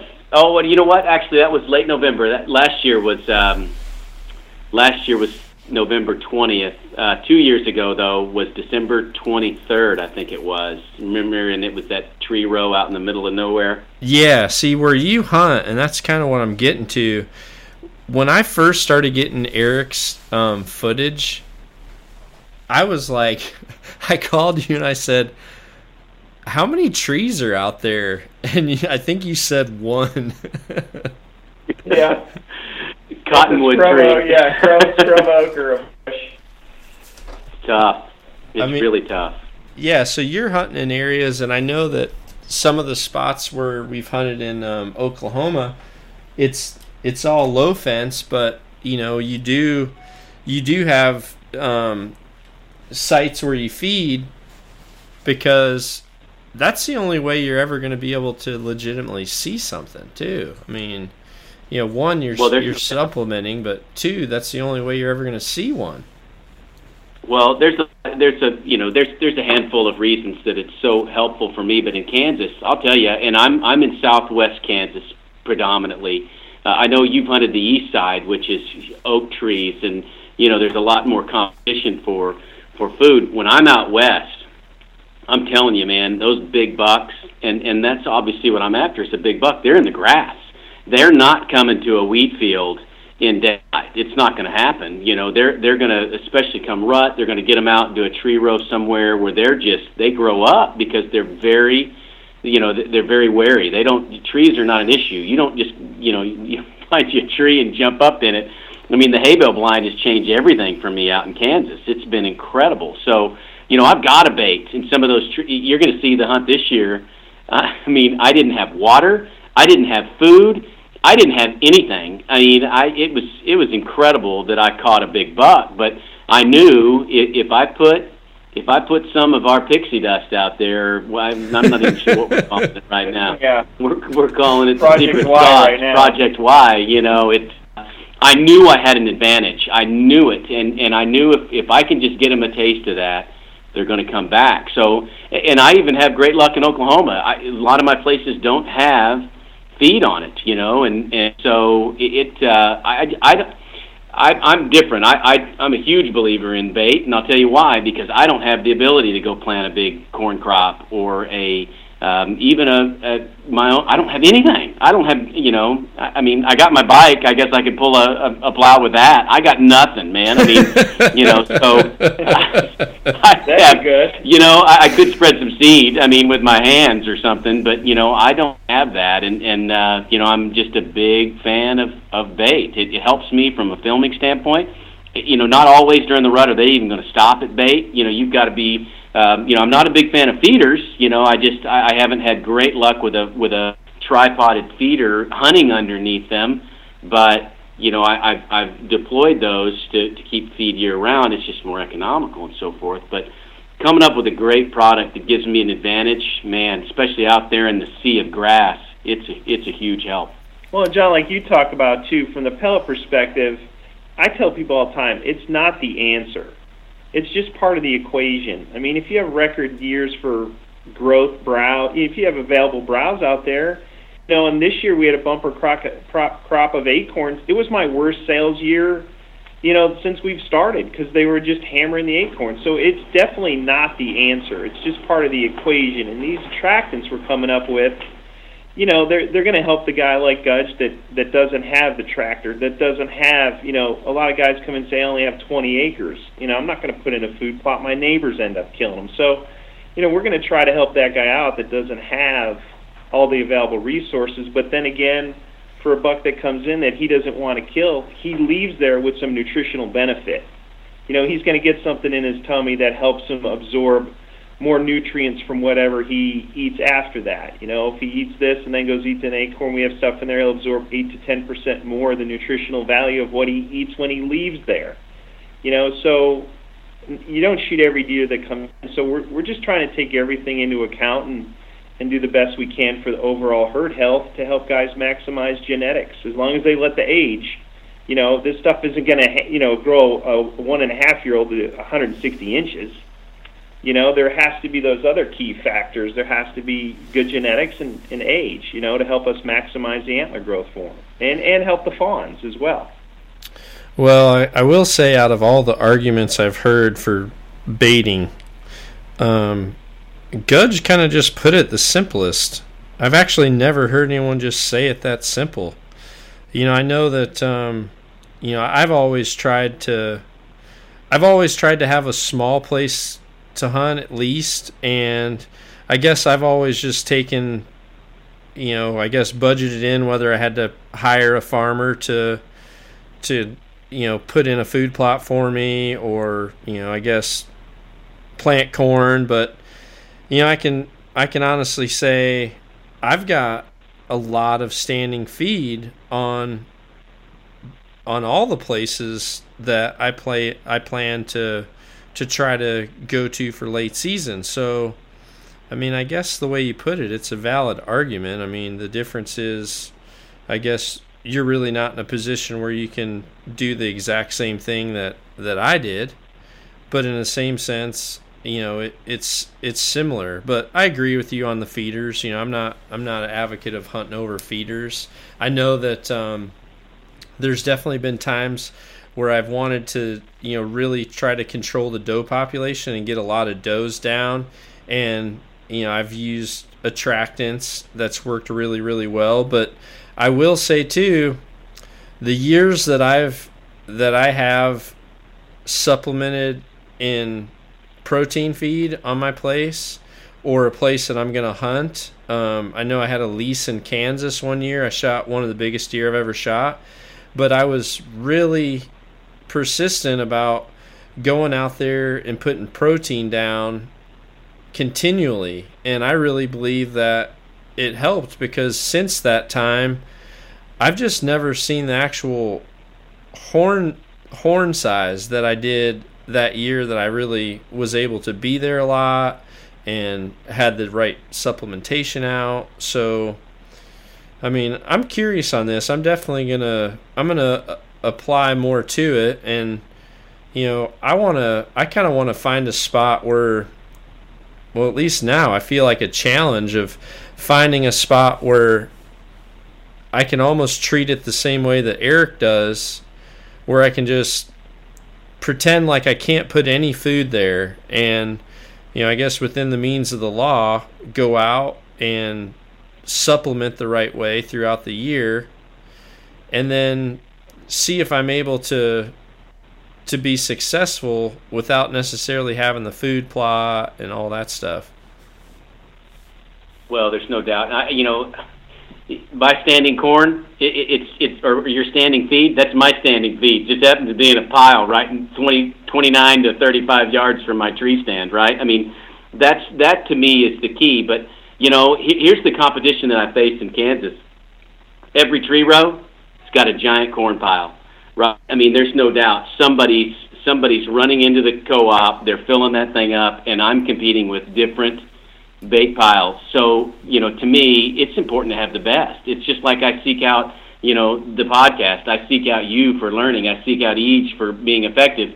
You know what? I'm gonna seek out the best product that I can put down on the ground. That there is actually something to that. I'm sorry. I just, deer will eat the bark off of a tree, right? I mean, but when they find something they truly freak out about, it gives you an advantage. And that's what I'm excited about Project Y. It's an advantage to me. And at the end of the day, I mean, I'm just maximizing my time. I'm maximizing my effort and my energy, and having a product that's measurably better than everybody else. Shoot, you've seen some of my bait pile stud. I spare no expense, dude.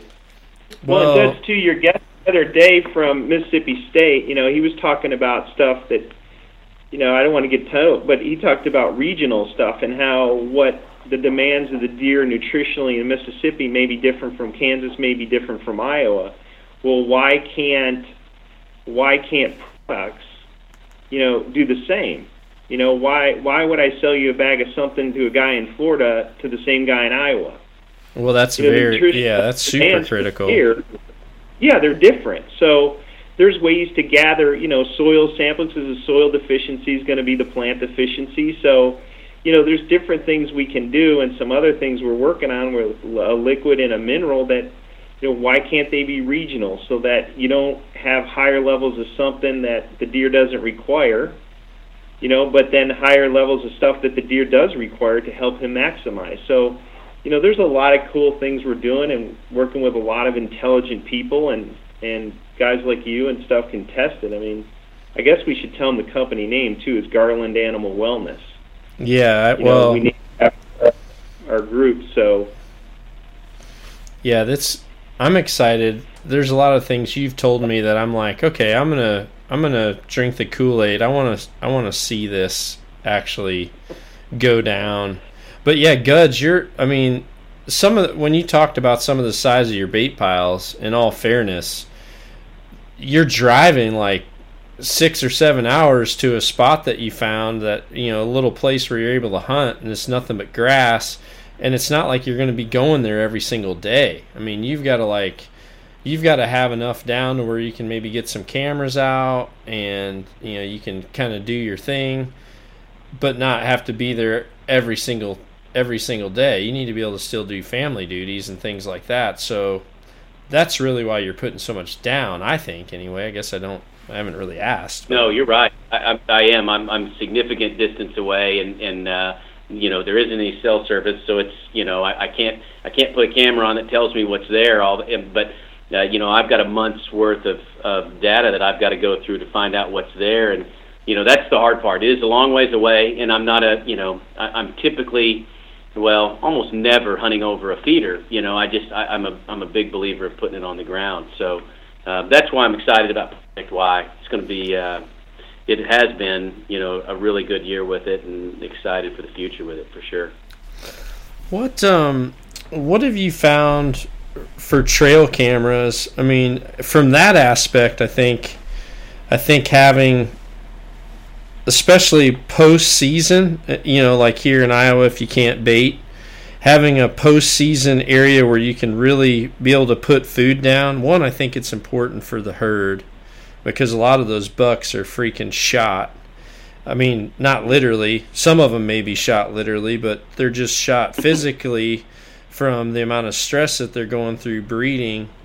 But I think it's critical, for you to understand what you're hunting better, to have good, solid late season pictures. And for me, I know at that time, putting food down is critical just from a documentation point of view. I'm sure EJ is probably going to chime in and say how important it is from a nutritional point of view, but I just like to get pictures sometimes, and it seems like that's a great time of year to get them.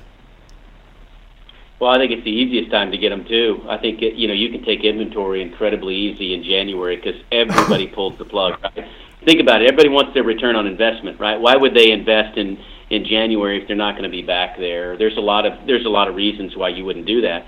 I think deer need nutrition in January, February, March more than they do any other time of the year. It's going to determine what they're going to look like in 17, in my opinion, without doubt, if they can't get the nutrition in those 3 months. But think about it. Everybody's done hunting. They got their rut out of the way, and they just, they sit back and, sip a sarsaparilla instead of actually taking care of the herd. So it's critical. I've been guilty of it. I've done it. I'm like, I'm pulling out of that place, or I'm not going back, So there's a lot of reasons for that. But if you really want to protect your herd and you want to develop your herd, and EJ, you'll confirm this or deny it, but January and February are huge. Yeah, because they're run down. Some may be gored. There might be infection. Who knows what damage they've taken in that rut cycle that may inhibit, because they're not going to focus on antler growth until the overall health of the animal is in better shape. So to think that they immediately grow antlers when they're run down, no. If they're fighting infection or some other sickness, they're going to focus first on getting healthy, and then they'll focus on antler growth. So the quicker that animal recovers from the rut, the earlier he can focus on antler growth. So yeah, you're right. What if someone has never done this, Eej? Let's just talk about it then, because I'm gonna get serious about it. I told you that I would. I've never really geeked out totally about supplementation and stuff like that. There's times a year where I've done it. I mean, I think a lot of hunters and I want to say first, there's going to be some people listening to this podcast right now that are going to say, well, I don't have land on my own. I have to hunt on a buddy's, or I hunt on public land. And hey, I understand that, but there's also a lot of people listening too that do have their own land, and they're in the position, or they've leased a place for the first time, and they're really looking at, okay, how do I maximize that investment? How do I make sure that I'm gonna, above all of this that we've talked about, the one thing you said, Gudge, was when you said time. I just am to the point where if I'm going someplace and I'm hunting and it really isn't prepared, it's no different than going to a tournament without having proper practice. I mean, I really think there's a huge importance to scouting, to doing your homework first, to having that stuff done before the season is there. So I really want to focus on areas where I feel like if I'm going to take time away from my family, I'm going to get the most benefit out of that time away because of a few, small little steps like what we're, like what we're talking about today.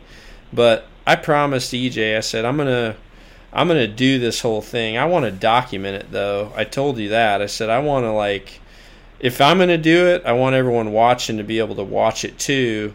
And, you're going to have to be willing to drive up here and show people, okay, here's one of the things I'm going to do first with this particular piece of property or whatever. I want people to learn from it as well, EJ. Oh, absolutely, and that's why I think it'll be a good, healthy relationship for both sides, because I feel like the due diligence we've done the last 3 or 4 years to get this stuff ready, I want it to be put to the test. I feel like we have already, but more people that test it and the more good feedback we get, even better. So, yeah, I encourage you to test it. Whatever questions or issues or anything like that you have, we've got to be ready to answer them and justify it. So, yeah, absolutely. What kind of improvements have you seen on the places where you talk about some of the people where you can't really disclose their name? Were these places highly managed prior to you helping them out, or are these places that... A little bit of both, John, and I'll tell you how it's evolved as feedback that even gives me more gratification. If you monitor the oil and gas prices, Oklahoma thrives on that. When it's good, the economy's good. Well, when we first started, it was really good. I mean, our sales were great. All the guys a lot of the big ranches and people were using the product, using it right. And then when it crashed, we took a good hit, because deer feed is not a necessity; it's a luxury. So if they're going to cut anything, it's going to be that. Well, I went to visit a friend of mine that I've known for 20 years that used it diligently until last year. He could no longer afford it. So I went up there about a month ago, and he always likes to bust my chops, but his wife had texted me and said, "Hey, we can tell a real significant difference in the animals, the mass and the tine length. We're not seeing near the animals this year." Now, a biologist would say, "Well, they probably didn't get much rain," but I know this guy. He knows the animals. He knows what he's got, and he manages them very well. And when I talked to him, he did the same thing to me the other day. He said, I can tell a real difference. He said, as soon as my oil and gas checks start coming back, I'll be back on it immediately, because I can tell a difference in the quality of my bucks. So, that's 1,000 acres, and it doesn't meet everybody's budget either. There's a lot of hurdles, and this isn't for everybody, So, I understand that, and guys will say, well, I have 80 acres. Well, why wouldn't you just throw down a mineral? Throw down a mineral in the spring when the does are, getting further along into pregnancy. The demand on their system is getting hard. The bucks are growing antlers. You could throw down and start your own mineral. Like that. What I noticed they did in Iowa, they did their camera surveys in August and September. They were over mineral piles. And then the mineral goes away, and so then you go to pellet in the fall if you want to do it like you and Gudge are talking about, because obviously that pellet's a complete feed, not an attractant. The pellet we make too. So, I totally understand it doesn't meet everybody's needs, but I feel confident that the feedback that I get from the people that use it and the people that help me design it, we're moving in the right direction. Yeah, I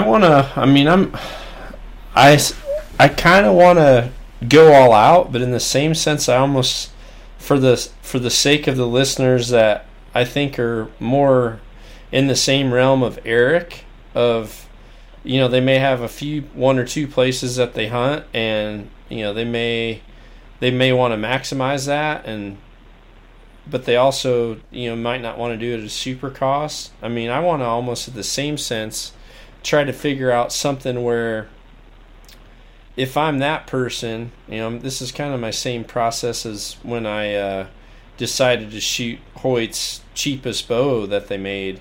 When I shot the Charger, it was because I know there's a lot of people that bought a Charger, and I wanted to prove that people can do really well with a bow that's not necessarily the highest end cost. So I almost want to maybe see what we can do at a level that would be more comprehensible for the average person. Can we do something like that?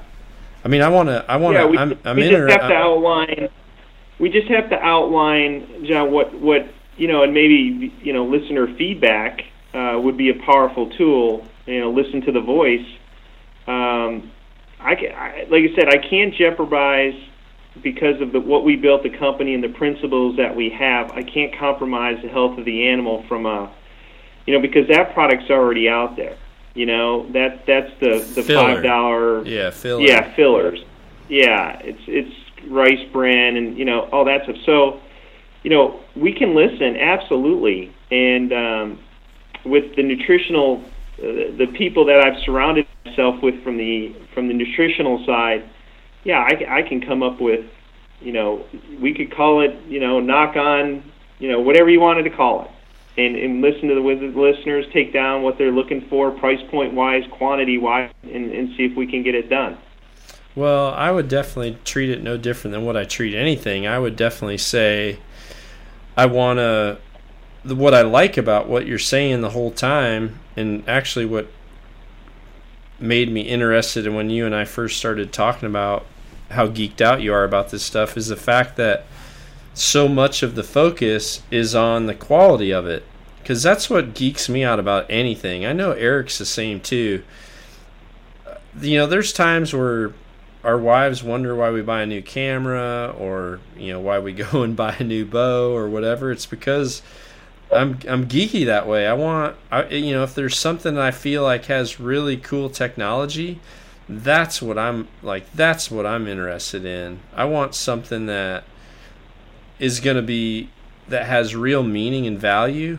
I mean, from that aspect, I'd be all in. If we can make sure we weren't, like you said, I don't want to cut corners. I don't want to just have junk. I would want something that, lets people be successful like Eric is, but at the same time, someone that's more interested in, making sure the nutritional side is there. Obviously, I'm big on documentation with trail cameras, so from that aspect, it would be cool too. So, yeah, we need to do something. I'm interested in this. I told you once deer season was over, I'm going to take you around to the different farms that I'm able to hunt, and I want you to give me the process, because I feel like I've never really had professional insight on management from a nutritional aspect, like 100% nutritional. That's a whole different thing for me. I'd be cool. Careful with the word professional. Well, you better I would be. say, I'm a gatherer surrounded by highly intelligent people, and I use their knowledge and resources to do the best. Our whole deal, like I said, I'm not interested in compromising quality. The quality comes first, and then I worry about the other stuff, the pricing and all that second. I'm not building a product for pricing. I'm building a product for quality, and the price is what it is. You know what I mean? So I'm learning every day. These people that study deer every single day and have for 30 and 40 years are fascinating to talk to about. Which I tell you, if we ever wanted to bring one of the guests on, one of these guys, they would love to come on and share all this with your viewers that are way more intelligent than I am. I'm in the infant stages of all this. I'm all about that. I had a good time talking with Bronson. He was Bronson Sterling. He probably knows the people that you're talking about. But yeah, correct. People like that have knowledge on that sort of thing are just fascinating. I talked with a guy that was another Boone and Crockett member. We talked about wildlife conservation, and he's actually like one of the lead studiers of wolves and bighorn sheep, and wrote a lot of books on different subjects. I actually gave his name to Rogan because I think it'd be a dynamite personality for him to have on. But that stuff, to me, talking to someone, I guess it's no different than people having interest listening to this podcast. I think if you have vast knowledge on a subject, then it's definitely interesting. And I know for me, I always want to know, those types of people, they don't only know nutrition. They're going to be critical in helping you understand like patterns of deer too. If they know nutrition to that extent, they're also going to be extremely effective in helping you understand why certain times of the year, certain areas are much better to be hunting than other times. So that would be someone I'd 100% want to, I'd be interested in getting us all hooked up. Well, a quick one, John. Dr. Harry did a study. They tranquilized some wild deer, and they went through this woods, and they took count of every possible available browse in that region, and then they put like a camera on the deer, and and I'm not going to get the numbers exactly right. There was like 550 options that a deer could eat, and they ate 230 of them. So they're very select.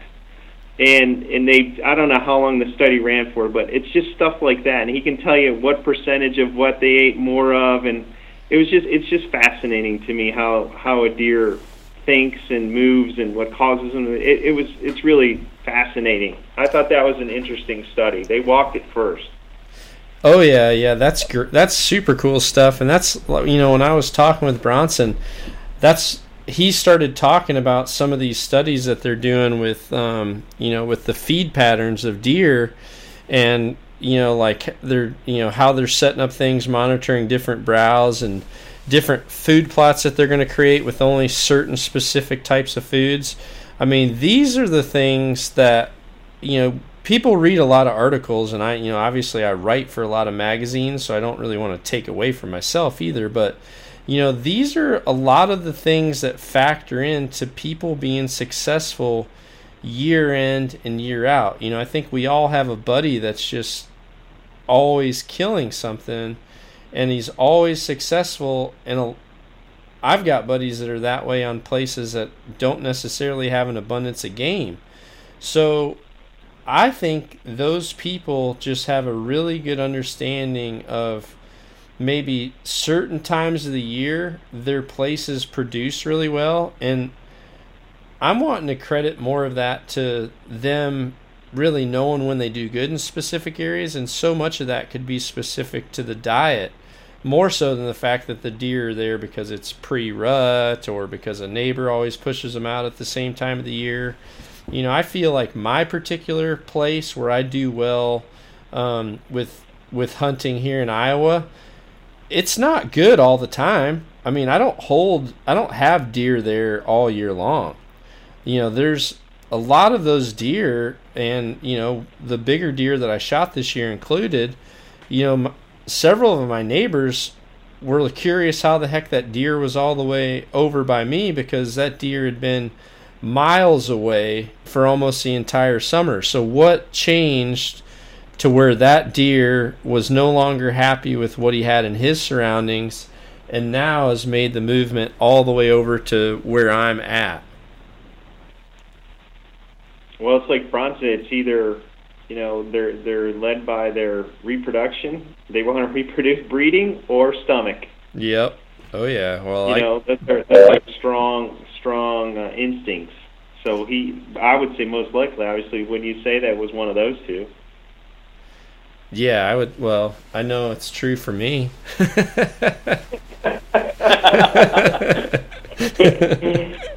Yeah, no, it's true. I know it's true for me. Well, this is going to be cool.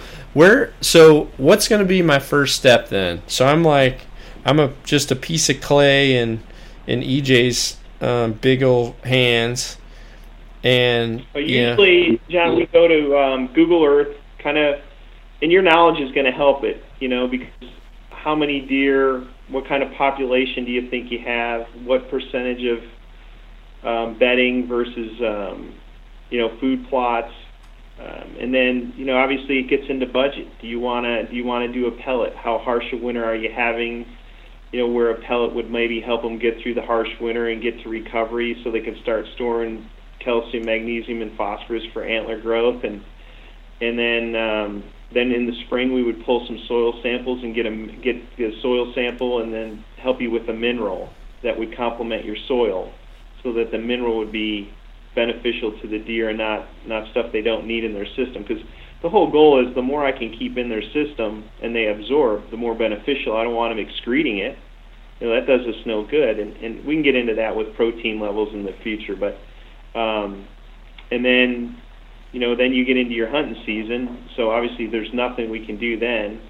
We hope to have them in peak physical condition by the time they get there. And our theory is we want the bucks to be like marathon runner. We want them to be in peak physical shape. Guys are saying, well, your fat content's a little low. Well, I can make the deer look as fat as you want, but how optimal is that going to be when he needs to breed 30 does or whatever they breed in a year on your property?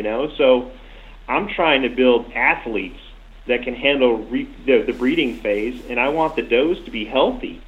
I want them to be able to handle that being chased around. So, it just depends on, obviously, budget and what your goals are. But, we have a mineral, we have the pellet. I'm excited. I'm picturing like I can literally build a Brock Lesnar to freaking be stomping around on my place. He wouldn't be healthy, but we could build one. Yeah. There's funny you should say that, because that's the direction and that some of the guys are looking at as far as, protein, how they process it, amino acids, that's all that stuff I'm looking into now. I'm continuing, obviously, like I said, I'm continuing to learn more and more, but so we'll get you picked up. There's really people that are saying that's not making my deer fat enough. Yeah, they want to look out there and they say, I want to kill 300-pound animals. Jesus. I can easily get the animal to that weight, but it's not necessarily healthy the way we go about it by raising fat, because they don't have a gallbladder, so they don't process fat very well. So it works in reverse. They've got to work harder to process it, so there actually is more stress on their system. But aesthetically, he'd look like a moo cow out there, but physically he's in bad shape. EJ, did you ever work with any of the Russian Olympic athletes? No. In golf, it's not a high level of, I don't want to say it hasn't occurred, but there's not a lot of enhancement drugs going on in the golf world. I don't want to say it hasn't happened, but it's not as prevalent as the Russian athletes that I've seen in those guys that say they're girls in the Olympics, or girls that say, whatever. But yeah, I know what you're talking about. Well, I just think with what you're telling me about how people are treating their deer, I guess it's like I didn't even know it was that serious. But maybe I'm just stupid to think that. No, I had a guy call me the other day and said, we've learned some things about amino acids that I'd like to talk to you about, and how they and stuff like that. So yeah, no, it's every day I'm learning something. Well, yeah, crazy. Well, do you have to catch a plane or something, EJ? Yeah. Gotta go to warmer climates to teach for a couple days. But it never fails. Every time I go teach, I meet a new deer guy. Are you flying private? Not this one. He's not to that level yet, but we're hoping to get him there soon. That's your goal? Is you're like, I want to make you so good that I'm not flying coach to come out here. Correct. I'm gonna start famous, using that. Trust me. He won't tell you, but this guy's big time, and all of his guys are big time. So get him there. Well, thanks so much, dudes. I had a good time. It's just like always, you start to get, we literally got on topics that was geeking me out right when I have to shut down. That sucks. Well, I think, too, it's contagious, because that's why, I hope the viewers, I think they can, or the listeners that can sense the passion in all this. And ultimately, I think that's what, continues to make this thing work, and that's why I think you're going to continue to be very successful in the next stage. Yeah, the next stage is going to be awesome. Hopefully we're going to close this gap on people's ability to interact and be able to see what we're talking about. And, if you and I go out and start trying to, get Brock Lesnar, I want people to see how we're doing it, and yeah. So, well, thanks so much, dudes. It's nice with a podcast because we know that we're going to get to talk for a while. And so many of the people that I've had on are just like longtime friends that I truly trust their opinion on and really care for. So if nothing else, that's, I talked about why I like to film. I just like the documentation. What's so awesome about a podcast is that good friends get to actually communicate for much longer than we normally would with our schedules. Yeah, Craig, when we hunt, you always think you're going to visit, but you're in the tree first thing in the morning, so you visit for about 10 minutes. Then you hunt all day, you see each other over dinner, and you go right to bed. So you really don't get to visit at all. No, if you come here during the whole month of November and think we're going to visit much, probably not. Yeah. All right. Enjoyed it, Dad. It's great stuff, man. Yeah, Dad, thank you. All right, see you guys. Fly safe. Be careful. All right, see you guys. All right. Be sure to visit knockonarchery.com to see our entire line of trendy knock-on lifestyle clothing. knockonarchery.com.